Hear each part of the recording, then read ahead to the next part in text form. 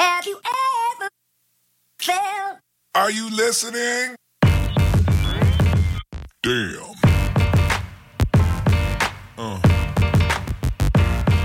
Yeah. Yeah.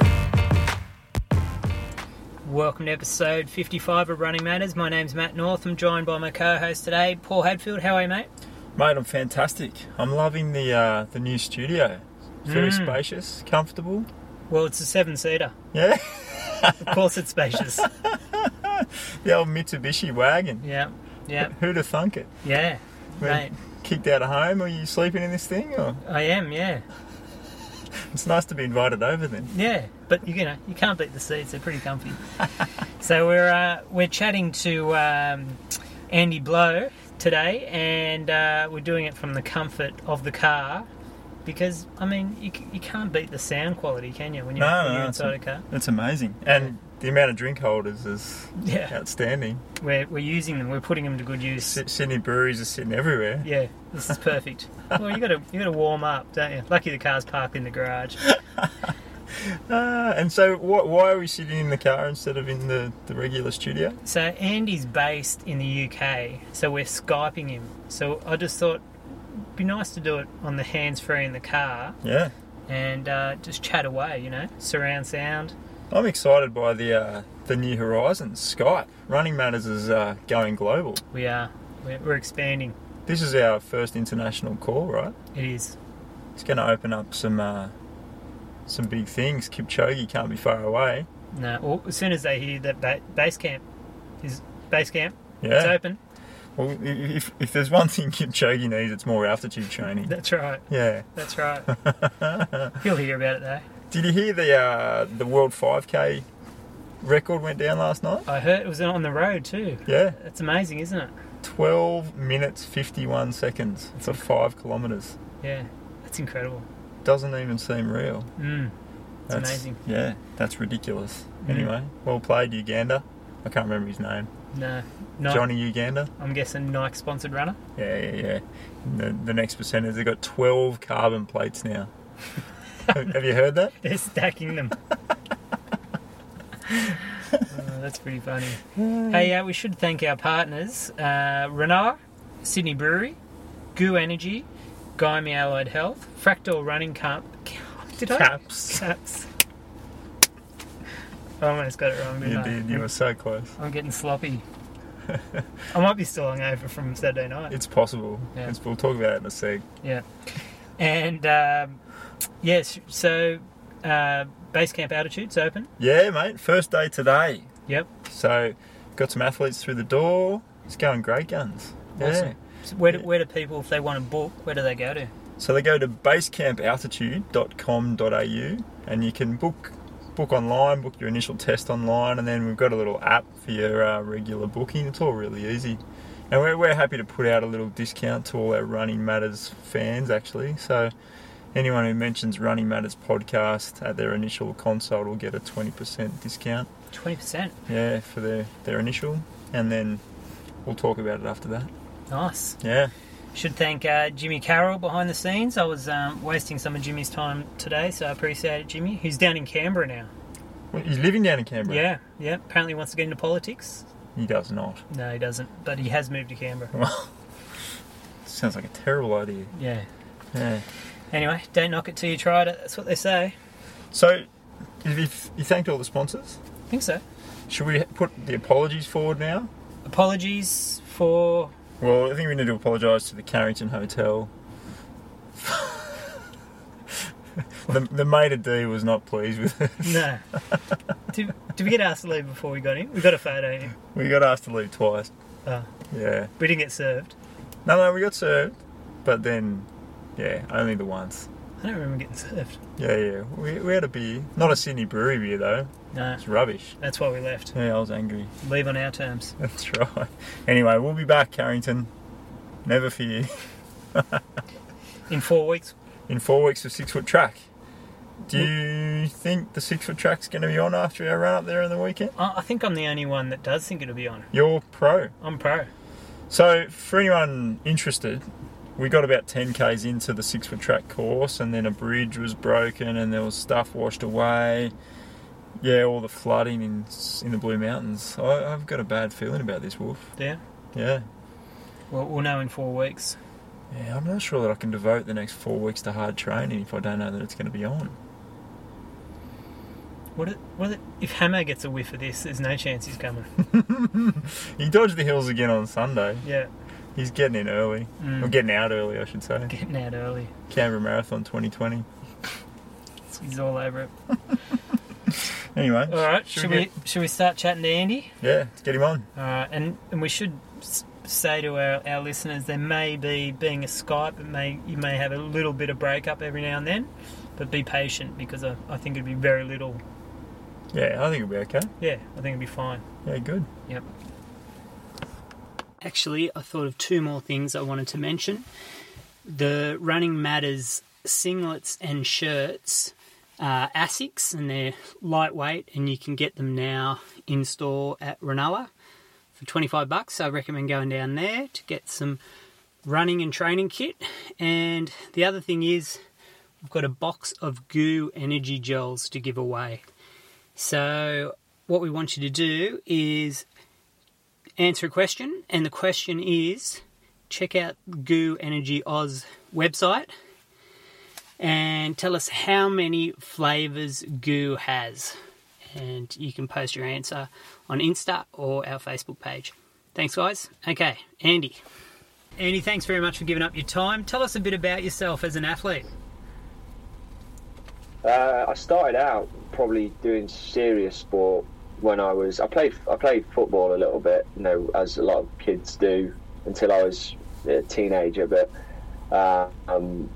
got into cross-country running after that, and I'd always done a bit of that alongside playing football, and ended up finding I was probably better at running than football. Stuck with that for a while.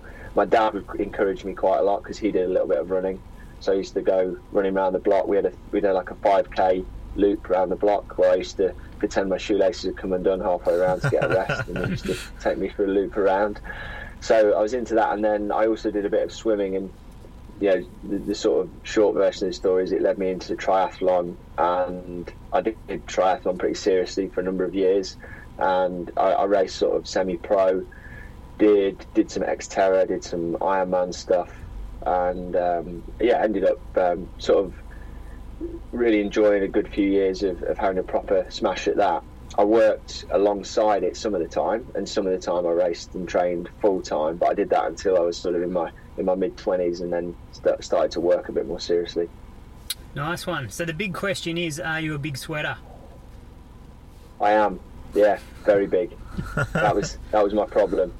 I think if I'd have been born in Australia, I wouldn't have survived with the heat and humidity, because I found out the hard way by doing triathlons, and obviously in triathlons in UK, most of Europe, usually reasonably temperate conditions, and then of course a lot of the big races, especially if you do Ironman, you go out to Kona. A lot of the big races are in hot and often humid places, and I learned the hard way that I just found it really, really hard. I would fall apart in these long hot races, and it was a lot. I thought it was to do with dehydration actually at the time, because I sweat so much, but I sort of learned that it was actually more to do with messing up my electrolyte balance, because I sweat a lot and I lose a lot of salt, and I was drinking a lot, but I was really sort of diluting my body and getting a condition called hyponatremia, which is pretty nasty, and that was all of that experience was a big catalyst of what led to setting up Precision Hydration eventually.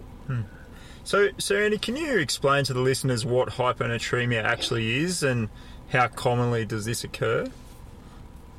Yeah, hyponatremia is it's a medical term that describes when you've got low blood sodium levels. So in your body, lots of things are controlled by homeostasis, and lots of things in homeostasis it's all about balance. They exist between tight parameters. So an example would be like your core body temperature sits around 37 degrees Celsius, and it doesn't fluctuate very much up and down before you get into trouble. And your blood sodium level is another aspect of your physiology that's very tightly regulated, and that sits around 135 to 145 millimoles of sodium per litre, so your blood is quite salty. That equates to about 3,600 milligrams of salt for every litre of sweat. And what happens with hyponatremia is, for various reasons, your blood sodium levels drop.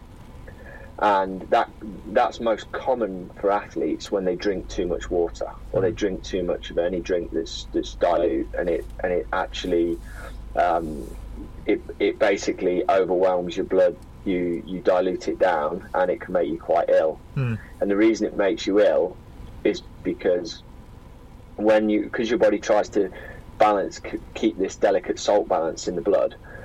If you take too much water in, first of all, you obviously just pee it out. But after a while, if you overwhelm your ability to pee it out, what happens is your body shunts fluid from the bloodstream into its cells, and the cells start to swell up. So people with hyponatremia get quite puffy fingers, quite puffy ankles sometimes.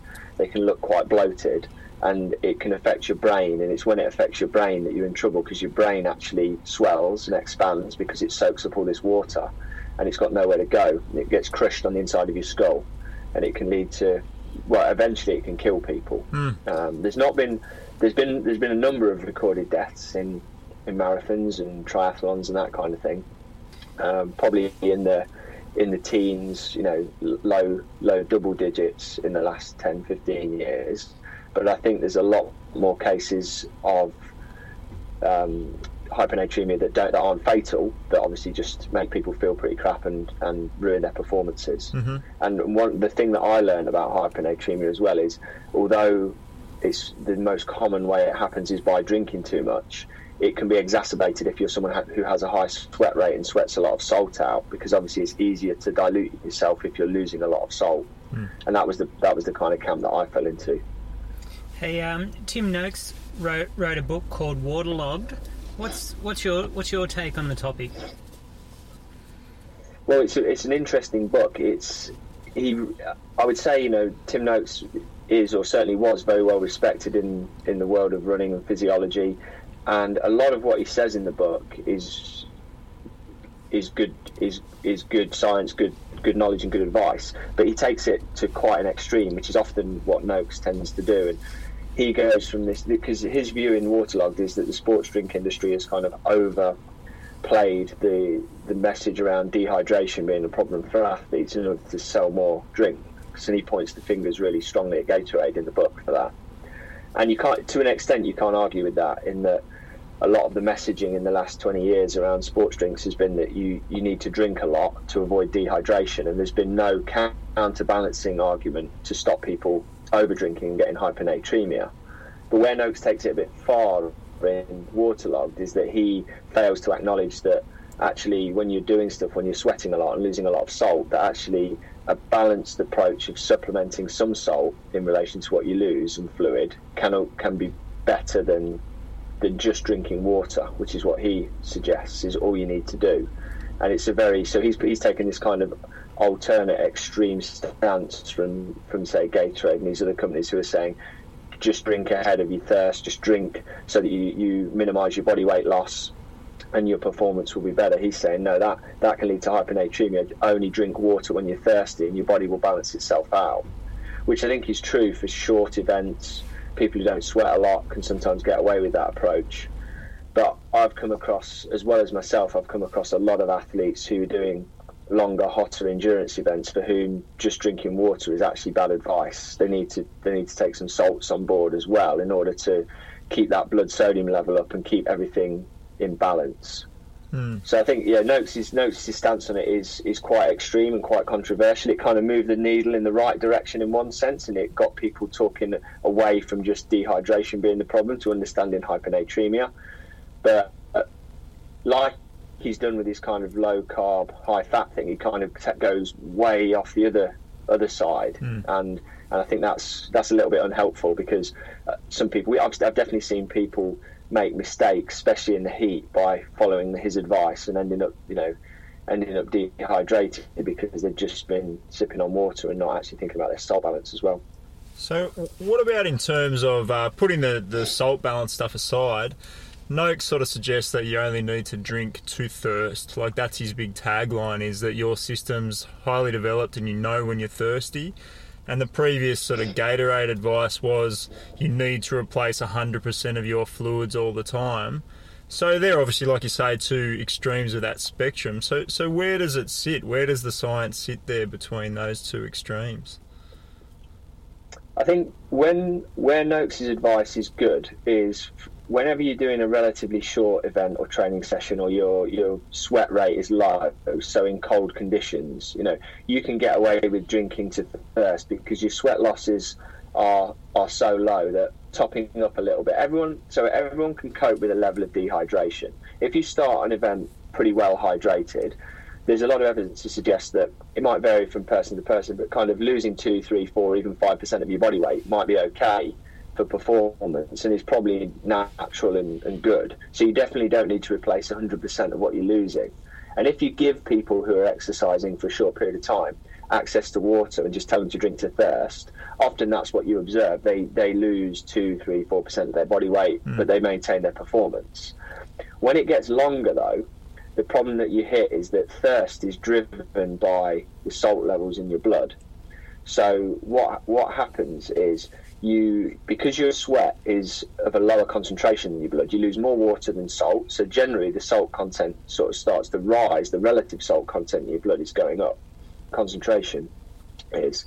And if you keep just drinking water, gradually that will get diluted back down, and you end up in a situation where your blood sodium levels might be fairly normal, but your blood volume is decreased. And obviously, as an athlete exercising, it's that plasma volume contraction that affects your performance. Whereas if you add a significant amount of salt in with some of your drinks or alongside your drinks, you're able to absorb more fluid into the bloodstream and hold it there and maintain that salt level, which keeps you a little bit thirsty and keeps your physiology more normalized.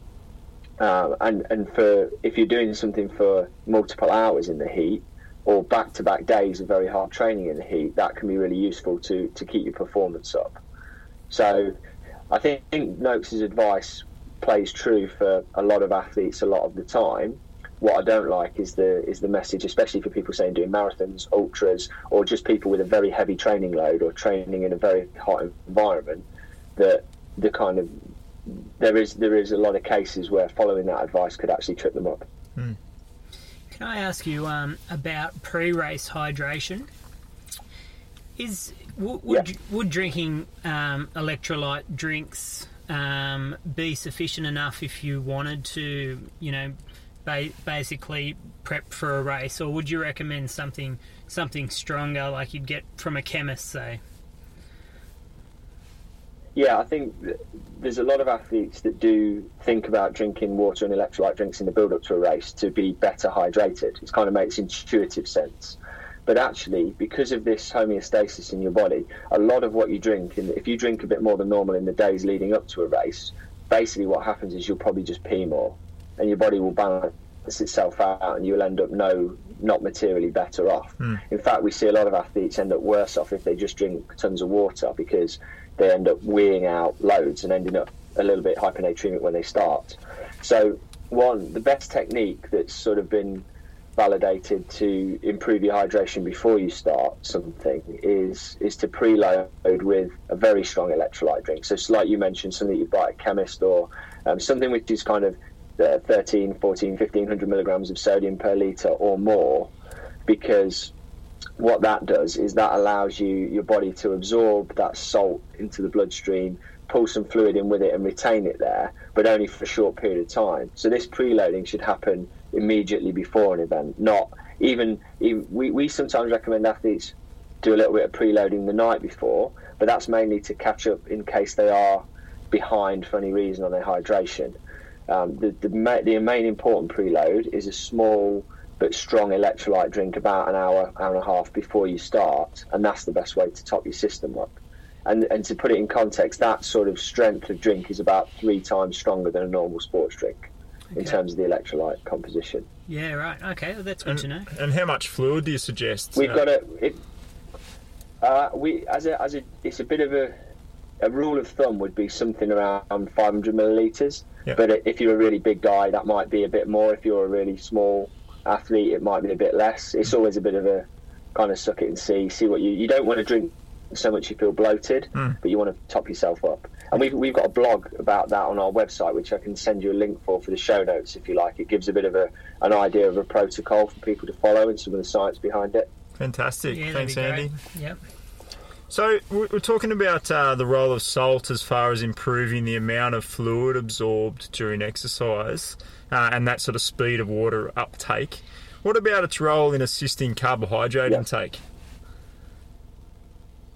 I think what I've noticed with it, and certainly this was a lot based on my own experience, was if I over-consumed just plain water, especially in a long hot event, I found that I would get quite bloated in the stomach because it would slow the actual gastric emptying and slow the absorption because the body's resisting absorbing the water to dilute itself down further. Whereas if you added some salt in with that, I would tend to find that would help speed up the absorption of the fluids and also therefore the digestion and absorption of the carbohydrates, so you feel less sick, less bloated. Yeah. And it's all about getting that. It's a fine, delicate balance, and everyone's balance is a bit different, but there's obviously 3 sort of principal things you need during a long endurance event, and they're water, potentially salts, and calories, usually from carbohydrates. And those 3, if you think about those 3 sort of levers as separate, everyone's mixture of those 3 is a bit different, and your mixture might be different on a cold day from a hot day. Yep. But my mixture was very skewed towards being quite high on fluids and salts and pretty normal to low on carbohydrate. I know other athletes who need a lot more carbohydrate than me but can get away with a lot less salt and water. So I think it's when the role of the salt in all of that is just, it's one of those pillars where if you get it about right, everything else works very nicely because you're getting that mixture right. And you kind of quite often, I think what athletes do is they stumble upon that inadvertently just by trying different things rather than approaching it in a systematic way of looking at those 3 elements and trying to tweak them. What we do with a lot of the pro athletes that we work with is that we'll sit down with them pre and post all their big races, and we'll analyse what they're planning to do nutrition and hydration wise, and then we'll look at the performance, and then we'll look at it after the race, and we'll do a macronutrient and a micronutrient breakdown of what they actually took and kind of compare it to performance and build up a bit of a database with that person of what's worked and what hasn't. And then by comparing that to weather conditions and pace that they were going out and all that sort of thing, you start to figure out, okay, what's that optimum mix for a given person in given conditions. Yeah, very good. Sounds tremendous. Just a question on that mix, I suppose. So is it true that an individual's percentage of salt loss in their sweat remains fixed regardless of fluid loss or temperature, those sorts of things? I would say not fixed, but very within a small band. So there's a lot of, this is a point where there's a lot of contention, a lot of argument, because a lot of the literature says if you acclimatise to the heat, you sweat more volume but less salt. If you sweat faster, then you lose more salt than if you sweat slower, and these kind of things. And I think they all have kind of an element of truth to them. But the big thing that changes the amount of salt that you lose in your sweat is something genetic, and it's to do with the CFTR function in your sweat glands, which is the ion-specific reabsorption channels that uptake chloride and sodium from your sweat before it goes out onto the body. And basically, someone like me, I lose nearly 2 grams of sodium per litre of sweat, and that's genetic because there must be a reason why the CFTR channels in my sweat glands don't function brilliantly. And this has been researched from quite a lot from a cystic fibrosis patient point of view, because people with CF have either non-existent CFTR channel function or very, very low functioning CFTR channels, and they lose loads of salt in their sweat. But what's interesting is some people with CF lose only about the same amount of salt that I do, or even a little bit less, and I lose a lot of salt, but I don't have CF. So there's a kind of a similar mechanism but with a different root cause. And so this genetic factor, some people are just essentially born better at reabsorbing salt than others, and all these other things like dietary sodium intake, acclimatization status, the rate of sweating, they move the needle on your on your sweat sodium output, but only within a small band. So whenever I sweat test myself, I'm losing around about 1900 milligrams of sodium per litre, and that'll be true whether I'm, sweating my backside off running up a mountain in Arizona next week in 35 degrees heat, or whether I'm running on the treadmill here back at home in 15 degrees. It's always within it's within a few percent. The amount of repeat testing we've now done with athletes that we work with, we're reasonably confident that it's rare to see big shifts in sweat sodium within an individual. The range that you see between individuals is massive, though. So I lose in nearly 2,000 milligrams. We've measured some people losing only 200 milligrams. Yeah, wow. And they're people that are really, really often they're just brilliantly adapted or brilliantly sort of made up for racing in hot conditions. That's that brings us to a listener question. Actually, this one's from a friend of the show, Troy's brother Brad, and he said, "I sweat buckets even in winter." That's the only time he does races, by the way. "I keep telling my mates that I'm more efficient than them. Is that true? If you sweat buckets, are you more efficient?" Yeah. Well, if you take your baseline sweat rate, the fitter you get, because you're able to cool faster. So sweating more is kind of a good thing for an athlete because it allows you to cool more. But I would say only up to a certain point. And there's a genetic component to how much you sweat. So I think it's debatable whether it is more efficient or not once you get beyond a certain point. But certainly, if you take two people. But if you take someone they're untrained, you train them, they'll start to sweat more rather than less. So it is a sign of being fitter and more efficient. I'm worried that if Brad sweats more, he's going to drown. In his own sweat. Yeah. Yeah. Yeah, that'd be me. We'd get on well, me and Brad, I reckon. He wouldn't want to sit next to us in a spin class or run on the next treadmill. I've got another listener question, actually. This is from the Phantom. And so, as a colourblind runner, I find it difficult to judge my hydration levels based on the colour of my urine. So what are some other strategies I can employ? Is urine colour a useful indicator anyway? I think, again, this is a good question and one we get asked a lot. So I'll also link you to a blog about this one because there was an interesting piece of research done in the US on looking at urine colour and matching it to actual hydration status.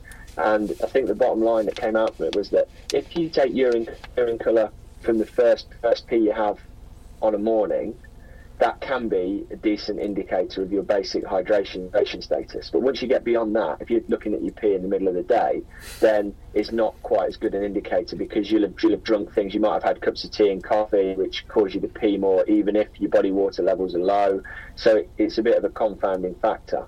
Honestly, going back to the Noakes thing, I think the biggest sign that or beetroot juice, or your vitamin tablets or whatever stuff that can freak it out. So I would say going back to the Noakes thing, listening to your body, learning to see the early signs of thirst is a really good.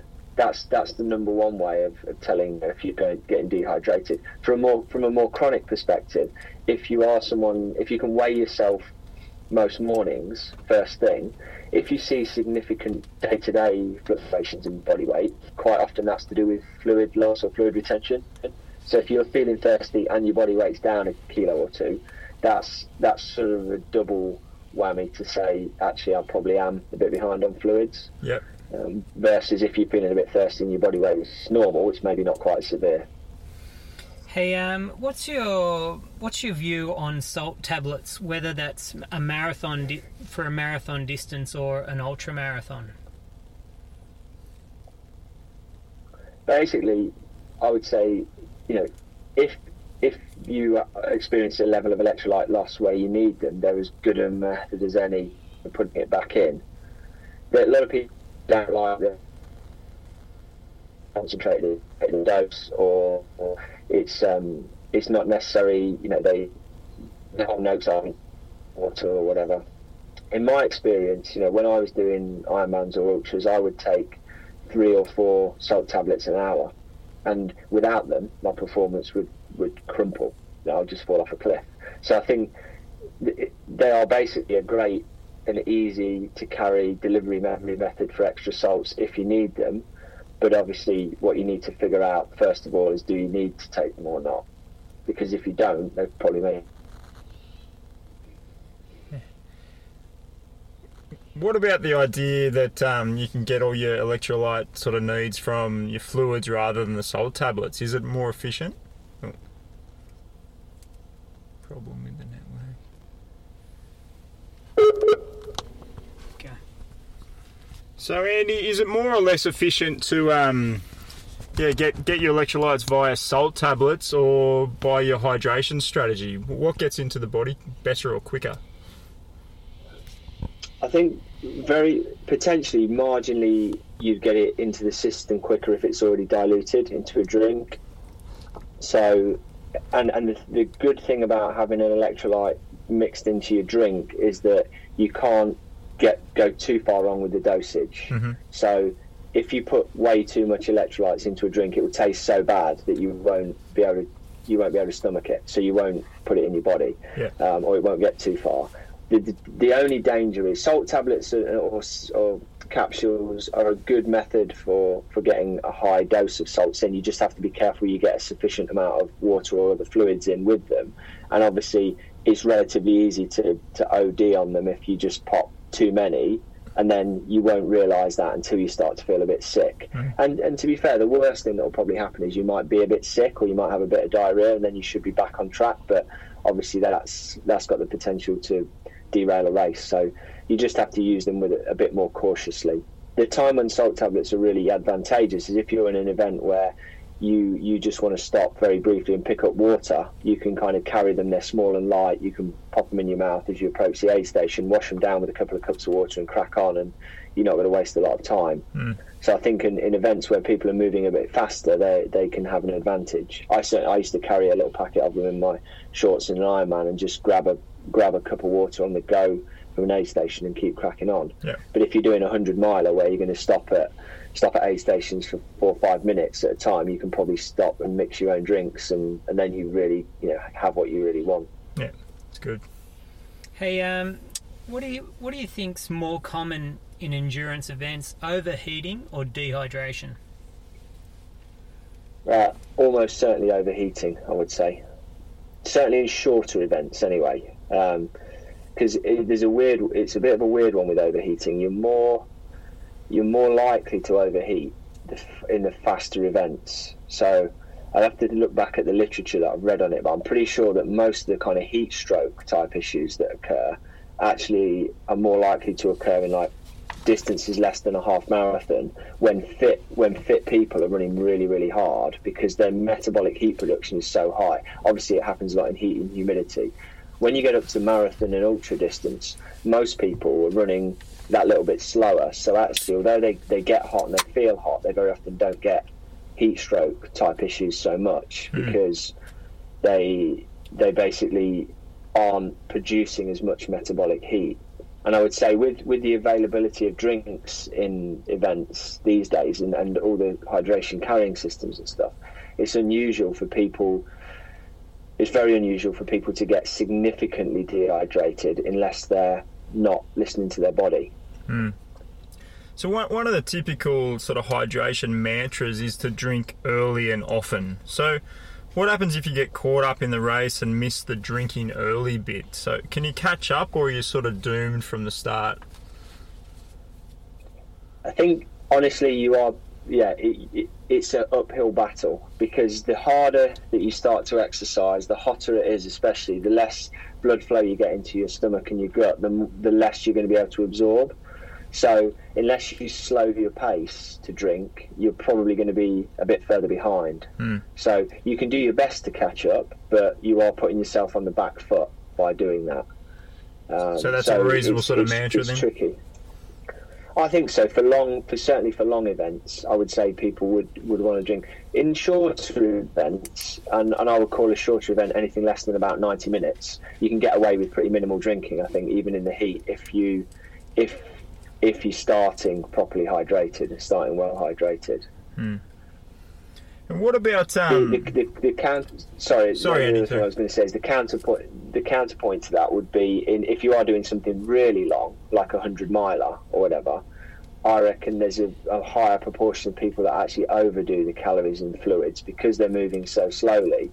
Their requirement is lower, and counterintuitively, they've got more time to stop and eat and drink and stuff, and they sometimes get a bit concerned about making sure they get enough in, and they overdo it. So that's where we're kind of working out what is a reasonable level of consumption for you per hour, and not going too far over it is also a good strategy.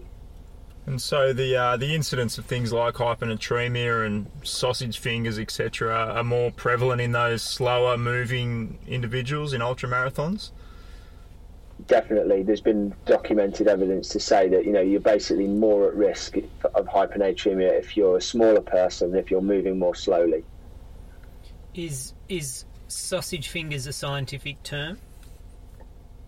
It's one I've heard before. I don't know if it's in the scientific lexicon, but it's definitely one that ultra runners talk about all the time.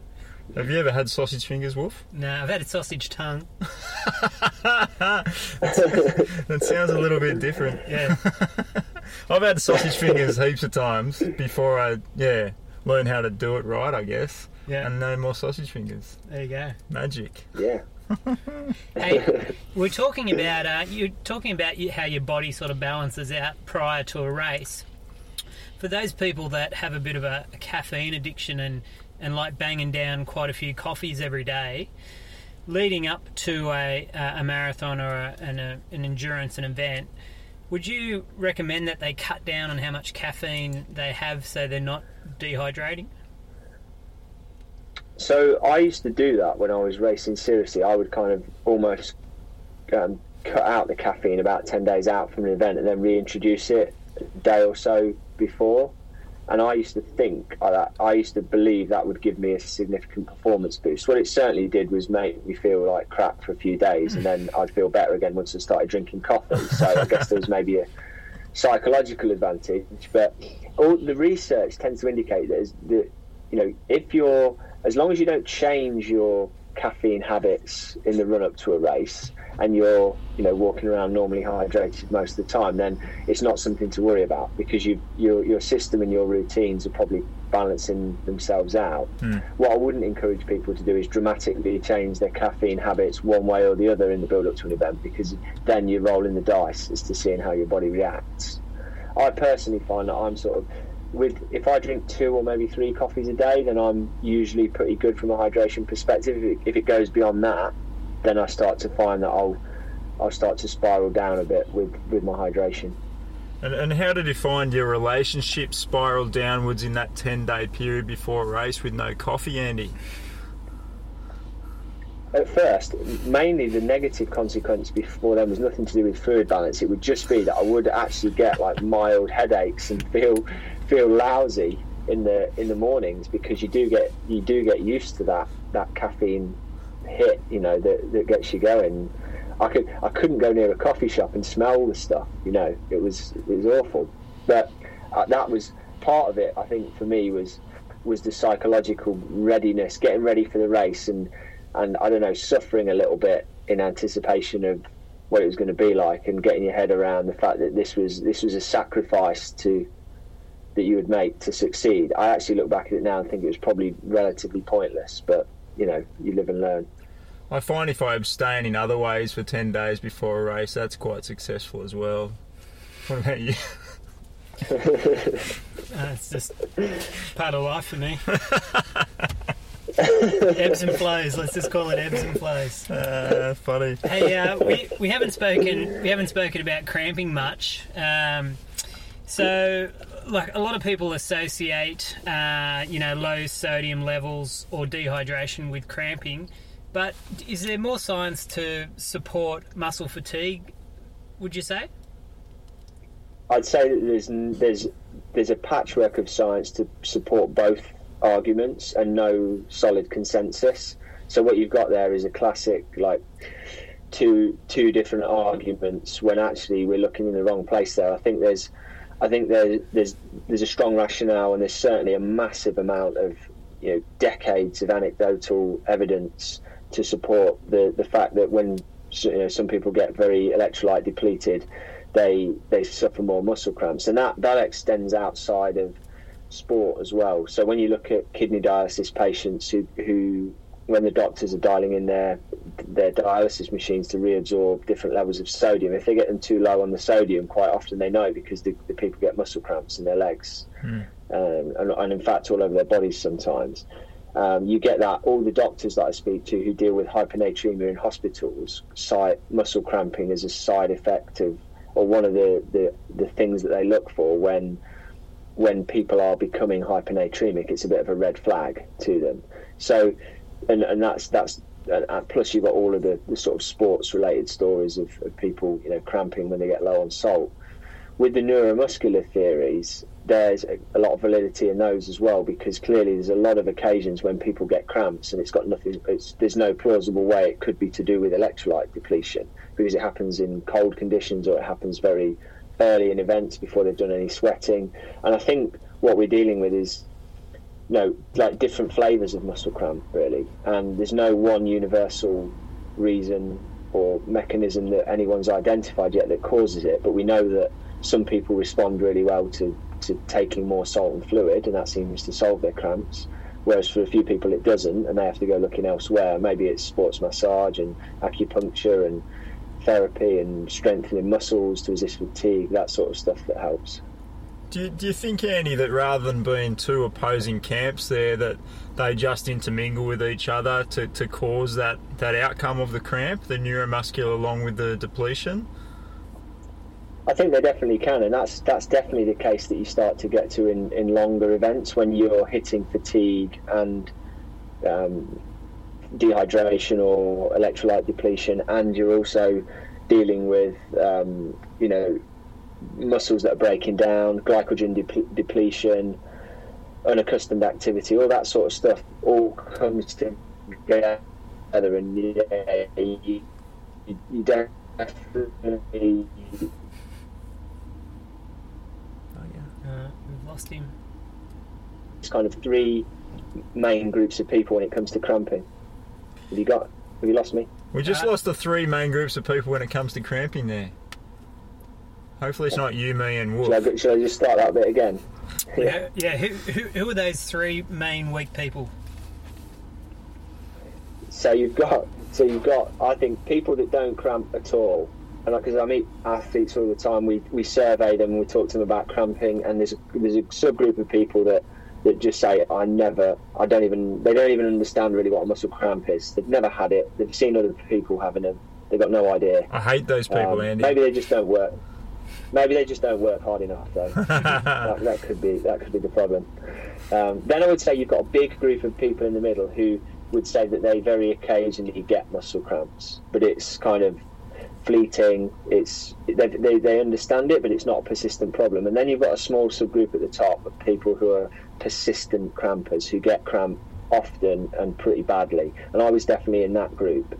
But interestingly, and I'm still, I would say, more cramp prone than most of the people, but I can do long endurance events now without cramping because I've got on top of my salt and fluid balance. And it was back when I was getting that so messed up that my cramping would be terrible, and it caused me to drop out of or finish badly in a lot of races. And I think it's a case of, I don't know, figuring out what the triggers are for different people. For me, it was definitely overhydration, electrolyte depletion, and possibly a little bit of overreaching in events as well, pushing yourself a bit too hard too early. That was a big cause of the cramps. Now I think as I'm older, I've got a better handle on pacing, and I certainly know a lot better what to do with my fueling and hydration. And it's been a long time since I've had a debilitating cramp, even in a very long race. I did a race in Sweden at the back end of last year, which was 9 hours long, and although I got a few twinges of cramp in the last hour, it didn't ever pull me up. Whereas in the past, I doubt I'd have got to an event like that without problems. And so, Andy, how can someone find out exactly how much sweat they're losing in their fluid to get that balance right? An easy way to measure your sweat rate is just to weigh yourself before and after some training sessions. And if you don't drink anything in those sessions, or you measure what you drank and then feed that into the equation, you can basically assume that most of that weight loss that you've experienced is fluid loss, and that gives you a sweat rate. I can send you guys a blog with a spreadsheet on there that people can download for free that they can just plug their numbers into, and it explains in great detail how to go through the process. Great. But it's an easy way to measure your sweat rate, and then you can start to sort of figure out, okay, my average sweat rate is, I don't know, a litre an hour, 1.2 litres an hour, or whatever, and then compare that to some tables of what's normal and what's high and low, and you soon get a handle on whether you're like a heavy sweater or not. The more difficult one is understanding how much salt you lose, and good things to observe on that are: do you see lots of salt stains on your face? Do you get muscle cramps? Do you crave salt after long training sessions? We've got a little questionnaire on our website. It's called a free online sweat test, where people can answer those questions, and then it'll point you in the direction of whether you're sort of likely to be losing a low, a medium, or a high amount of salt in your sweat, and gives you some pointers on which way you should be looking for your hydration plan. Fantastic. You've, I believe you've also created a course, Andy, so if people wanted to study or learn a bit more about the science of hydration, they could do that. Do you want to tell the listeners a bit about that? Yeah, that's on the Training Peaks platform, in which, I don't know, do you guys use Training Peaks at all? I have in the past, Yeah, I've used it in the past. Yeah, it's like a lot of coaches use it. It's a great online training diary tool, but they also have all these great educational university courses, and they asked us to do one on the science of endurance hydration. So that's on there, and we can link to that in the show notes and give people a discount code to download the course if they want to go through it. It's quite in-depth. It's got a few modules, quizzes along the way to make sure you've been paying attention, and then it gives you a pretty good all-round background on your hydration. All right, that sounds good. Have you got anything else? I got heaps of questions, mate. So I got a question from our partners at Basecamp Altitude, actually. So what are the specific hydration considerations of training or competing at altitude, Andy? I think the main one is that when you travel to altitude, especially for the first few days, you're prone to losing more body water generally, especially through your respiration, because you breathe a lot faster. The air's generally a lot drier, so you lose a lot more fluid through that route. So what the general recommendation is usually is to take a little bit of extra fluid on in the first few days to help counterbalance that. Yep. Other than that, once you adapt, you tend to fall into a pretty normal routine. Sometimes if it's hot and dry up there, you might just need to drink more generally anyway. But that's the case anywhere that's hot and dry, not specifically just to altitude. But it's those, I think, the first few days of adaptation, a little bit more drinking. And I think other people have said it can blunt the altitude can blunt your thirst a little bit as well. Yep. So maybe you have to be a bit more conscious about drinking. So don't drink to thirst, like Timmy Noakes says. Not quite so much. I think you probably have try and be a bit more diligent. And I would, with most athletes, when they go on any training camp, I advise them to monitor their body weight, because they're training harder.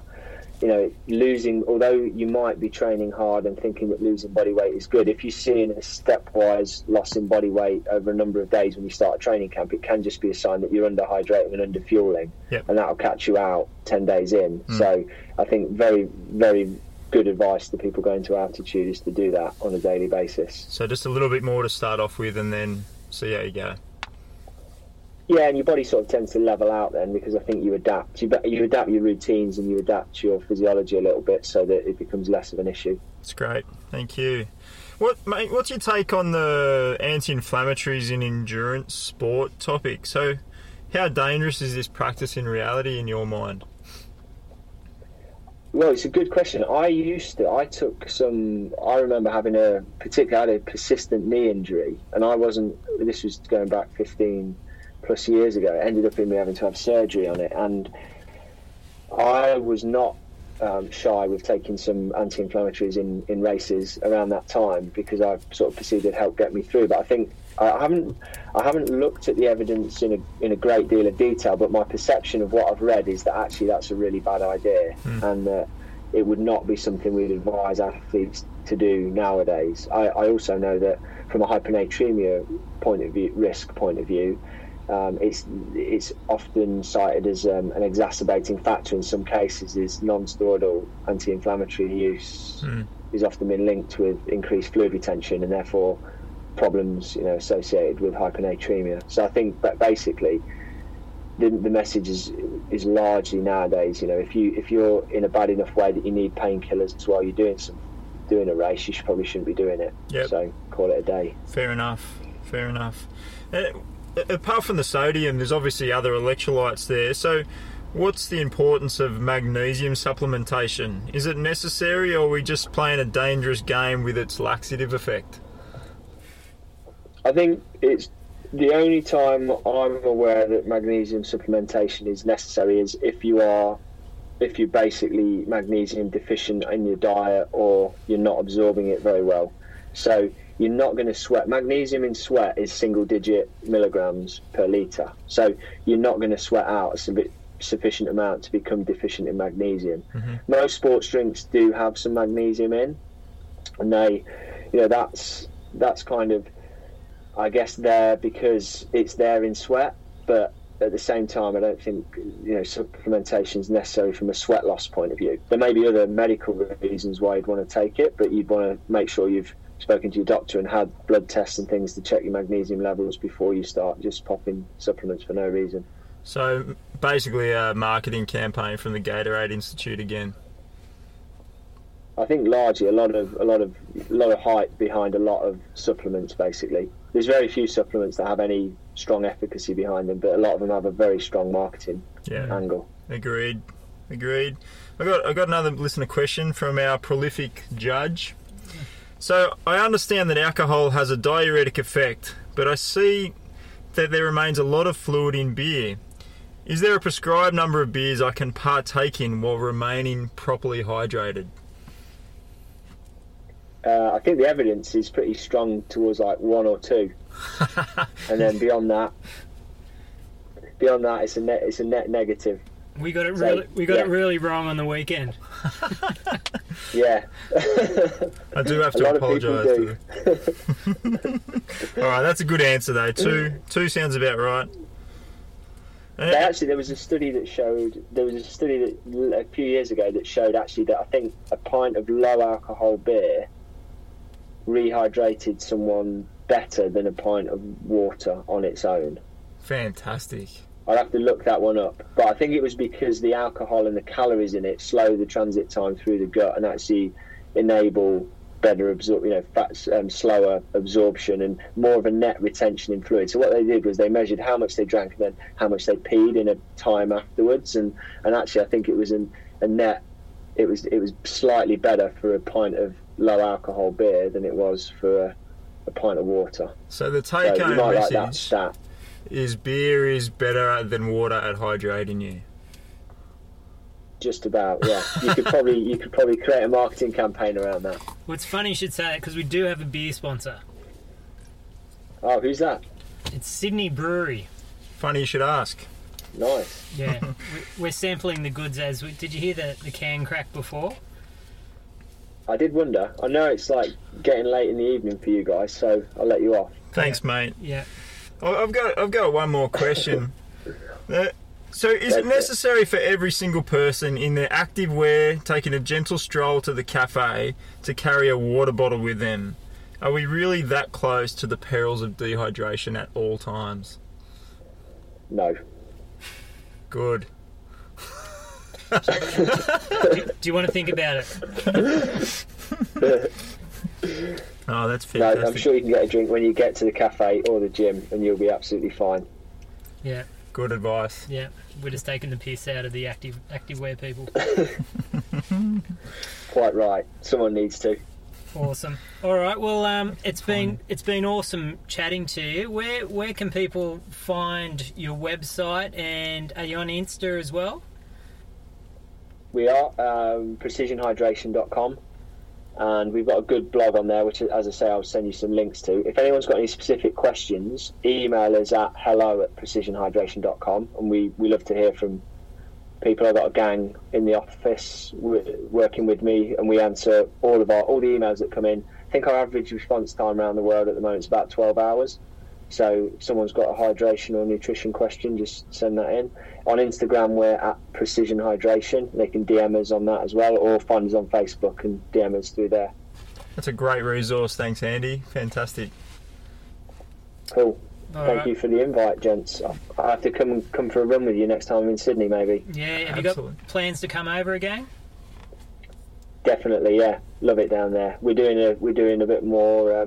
We're being a bit more active in Australia in the coming months. Hopefully, we're interested in coming out looking at coming out for the Noosa Triathlon in October. But also there'll be other stuff going on as well. So yeah, it'd be great to come and grab a beer with you or go for a run. Bit of both, mate. Both. It's a balance. Exactly, yeah. Good on you, mate. All right, thanks for your time, and I'm sure Good stuff. we'll be in touch shortly. Great stuff. Have a great evening, fellas. Cheers, Andy.